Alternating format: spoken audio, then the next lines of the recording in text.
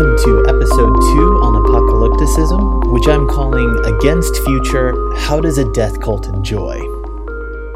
The historian Ernest Sandin once observed, quote, "Ever since its rise to notoriety in the 1920s, scholars had predicted the imminent demise of the fundamentalist movement. The fundamentalists, to return the favor, had predicted the speedy end of the world. Neither prophecy has been so far fulfilled." End of quote.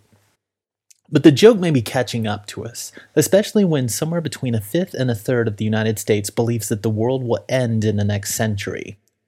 Among white evangelicals, more than half do not expect there will be a 22nd century. That is, before Jesus comes back. So this has dramatic implications for how we deal with climate change and war and poverty and so many other life and death issues.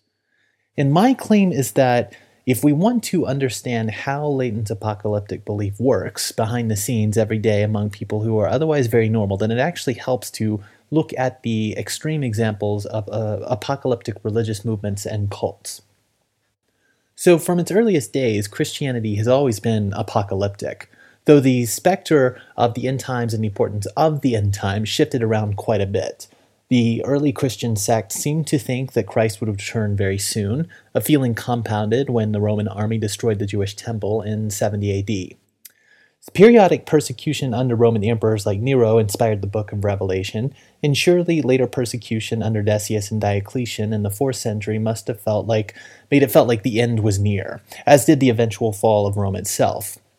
The word apocalyptic, as you might know, doesn't actually even mean end times, but instead unveiling. That is, something is being unveiled about the world, the true nature of things, but the belief about what was being unveiled is very different and specific today.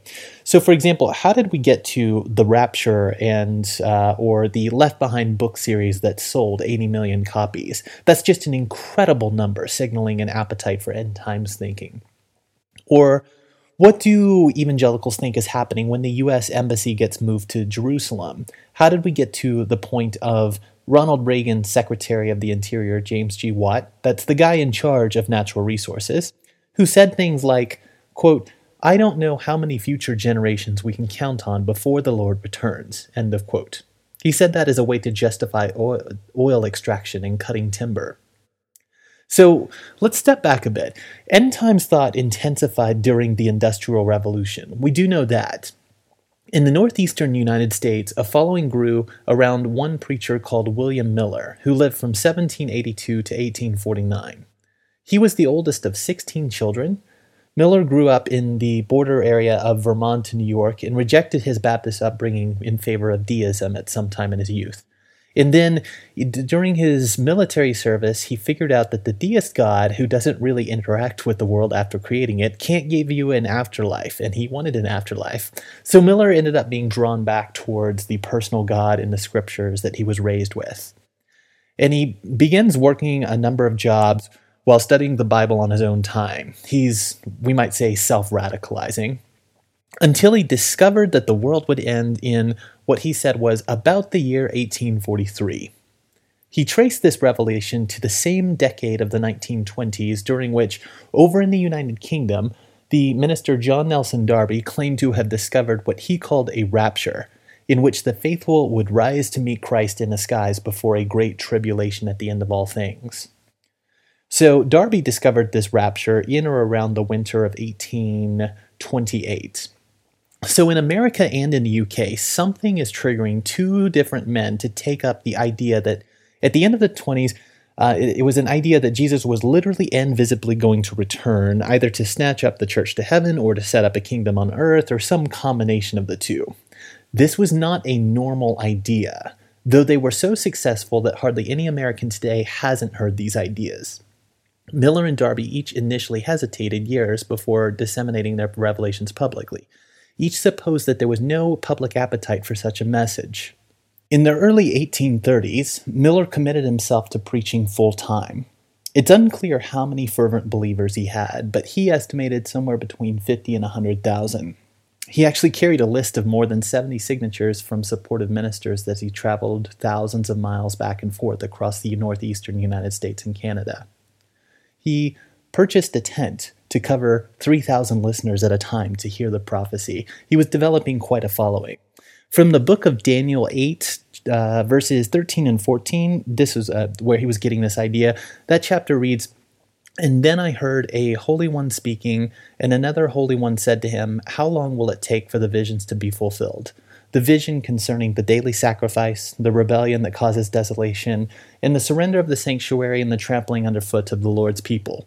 He said to me, 'It will take 2,300 evenings and mornings, then the sanctuary will be reconsecrated.'" So from these verses, Miller thought that Christ would return between March 1843 and March 1844. So after April arrived, Miller was deeply disappointed, and understandably so. However, some among his following blamed the Gregorian calendar and drew a new prediction based on the Jewish calendar instead. So one of these guys, Miller's acolyte Samuel Snow, gained traction by proposing that the end of all things would happen on October 22nd, 1844. It was actually the only specific date set during the whole ordeal, and a date which would later be called the Great Disappointment. Though evidence is thin, legend has it that followers sold their possessions and waited on the hillsides across the northeastern U.S. in anticipation of Christ's arrival. So why has the global death wish grown in recent decades? The reinvigoration of apocalyptic movements during the industrial era made such pronouncements less than unusual, and Millerites doubtless saw themselves not as a new sect, but as committed students within a Protestant tradition. What's interesting, though, is this term Great Disappointment. Though Miller was thoroughly discredited and many abandoned him, his disciples renewed their vigor, and one offshoot reinterpreted the cleansing as having happened, but in heaven instead of earth. The latter's destruction would have to wait. Disappointing indeed. So the Millerites rebranded themselves under the leadership of Ellen White as Seventh-day Adventists, which is a denomination still in operation today. And Darby's rapture was normalized within Protestant and eventually even Catholic circles by the end of the 19th century and the beginning of the 20th. So several revival periods in the 19th century saw an upsurge in traveling circuit preachers. They were part of a church, and they were part church and part entertainment, but these preachers really built off the belief that theologians and seminary-trained clergy couldn't be trusted. You know, like, you should just read the Bible for yourself, and at any rate, we just watched 600,000 Americans die in a civil war. I mean, who has time for training and scholarship with all this chaos? But this populist folk religion also meant that new ideas, however weird, and especially if they gave people a sense of exhilarating mission, well, those ideas didn't need the blessing of denominations in order to catch on. Then, apocalyptic zeitgeist in the early 20th century coincided with a surge in missionary activity and mass-produced religious literature in America. So ideas brewing within American Christianity quickly proliferated across the world. Today, only a quarter of American Protestant ministers, for example, believe the rapture will not be a literal physical event in the future. Only a quarter believe that. This is an idea that is only not even quite 200 years old. But like I said, beyond the mainstream, the cult gives us a vivid case study for apocalyptic desire. Doomsday cults are always derided for their insular nature, their suicidal and homicidal violence, their missed dates. Waco's Branch Davidian siege stands out as an extraordinary case. They were a splinter group from the Seventh-day Adventists, actually. The Branch Davidians drew federal attention and exchanged gunfire with the Bureau of Alcohol, Tobacco, and Firearms on February 28, 1993. Reports of illegal weapons caches triggered the raid, and the fight left 6 Davidians and 4 agents dead. The ATF and FBI agents surrounded the compound while negotiators attempted to get children out. And then after 51 days, Attorney General Janet Reno authorized a plan to use tanks deploying tear gas into the compound. A fire broke out and engulfed the compound, and though a few Davidians escaped, at least 70 did not, and among the dead were Koresh and even 25 children. The adults chose to stay and keep the children inside when the fire started, and that gruesome fact is what needs to be reconciled in our minds. For those choosing to stay inside the building engulfed by fire, Koresh was God's prophet, and it was worth it to them to die, along with their children. In 1997, we saw one of the strangest examples out of San Diego. when 39 members of the Heaven's Gate cult committed mass suicide in hopes that a supposed UFO following the Hale-Bopp comet would collect their souls. Its prophetic duo was named T and Do. Their real names were Bonnie Lou Nettles and Marshall Herff Applewhite. So T and Do believed that they were the two prophets appointed in the book of Revelation to preach a final warning to humankind. Their message benefited from a number of cultural advantages when they began their group in the 1970s. So, for example, several books at the time, including the bestseller called Chariots of the Gods in 1968, several bestsellers like this book claimed that aliens actually represented themselves as gods to human people, or to ancient people. And at the same time, Hal Lindsey's bestseller, Late Great Planet Earth, in film version narrated by none other than Orson Welles, laid the foundation for a dispensational Christian apocalypticism, which was renewing its mass appeal, right? So we have on the one hand, aliens are gods, and the other hand, mass literature of Jesus is coming back to Earth. So Heaven's Gate benefits from this UFO and Christian craze that's happening side by side at the same time. The group's website still boasts of graduating to what it calls the evolutionary level above human, or the kingdom of heaven, and boarding an alien spacecraft to their world in the literal heavens. T and Do fully expected to be slaughtered in the streets, and it was actually only after one of their deaths, untimely from cancer, that the other, Do, hatched the option of suicide. Failure doesn't diminish the message, but instead sort of reinvigorates the death drive. And this is what we need to understand. Failure rebirths itself as a success. For another example more recently, when radio evangelist Harold Camping predicted the rapture would land on May 21st, 2011, he was obsessed with reading the Bible literally as a code in which every significant word was associated with a number.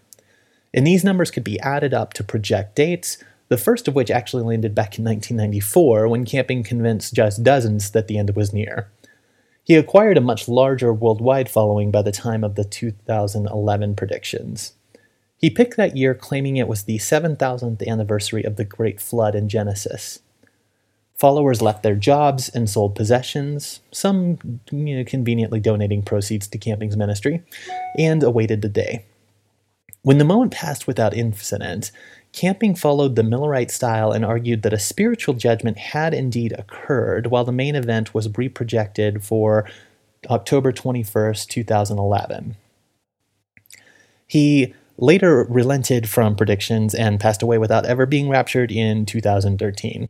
Years later, actually, while driving across the deserts of the American Southwest, I saw a sign warning of the 2011 rapture, which seemed to me like either a vestige of failure or a reminder of shame's impotency. There's a danger in making a caricature out of the doomsday fool, though. The cult member isn't uniquely abnormal, and often the mainstream is cultish desire writ large. Many evangelicals found reassurance in Camping's failure, his problem in their eyes being less the apocalypticism and more the date setting. So they would say, "We know that nobody knows the date or hour." That was the denial deployed. And we see this pattern over and over in apocalyptic belief. Just as falling for the small con makes us more susceptible to the large con, failure can actually amplify a core belief, cause us to dig in harder. The cartoonish nature of the cultish fantasy makes more bland iterations in people we interact with every day more palatable. And we don't recognize that nihilism closer to home. Here's another example.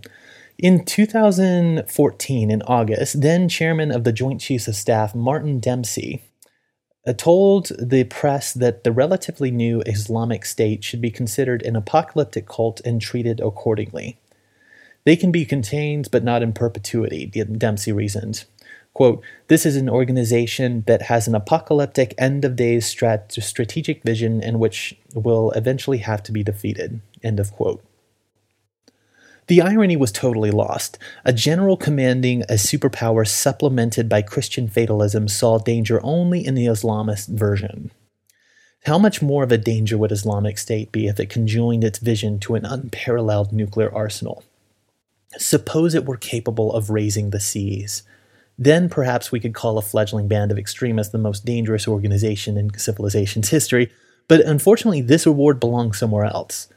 And at the time of this episode's recording, the US public actually still sees Islamic State as slightly more dangerous than global climate change. That level of misunderstanding is somewhere between genocidal and extinction level case of misjudged threat calculations. In our next episode, we're going to look at the evangelical capitalist resonance machine. A third of Americans, including 65% of evangelicals, believe that natural disasters are evidence of the end times.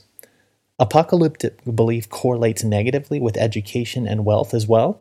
If your household makes less than $25,000, you are over 3 times as likely to believe that the world will end in your lifetime when compared with someone in an over $75,000 per year household. College graduates are less than half as likely as those with no college experience to believe Christ will return soon. Evangelicals are the outliers in all of these surveys. Nearly 8 in 10 see violence in the Middle East as evidence of the end. Nearly 8 in 10. And that means that they're seeing violence in the Middle East as a good thing. When surveys gauge belief in the approaching end times, evangelical affirmation consistently lies in the high 50s to low 60s. Americans are at least twice as likely as the global norm to believe the end is near, and white evangelicals are roughly twice as likely as the average American to believe the world will end in their lifetime. So, to put those numbers another way, about 1 in 6 people worldwide think we're on the verge of the end of the world. About 1 in 3 Americans believe the same, and about 2/3 of evangelicals believe the same.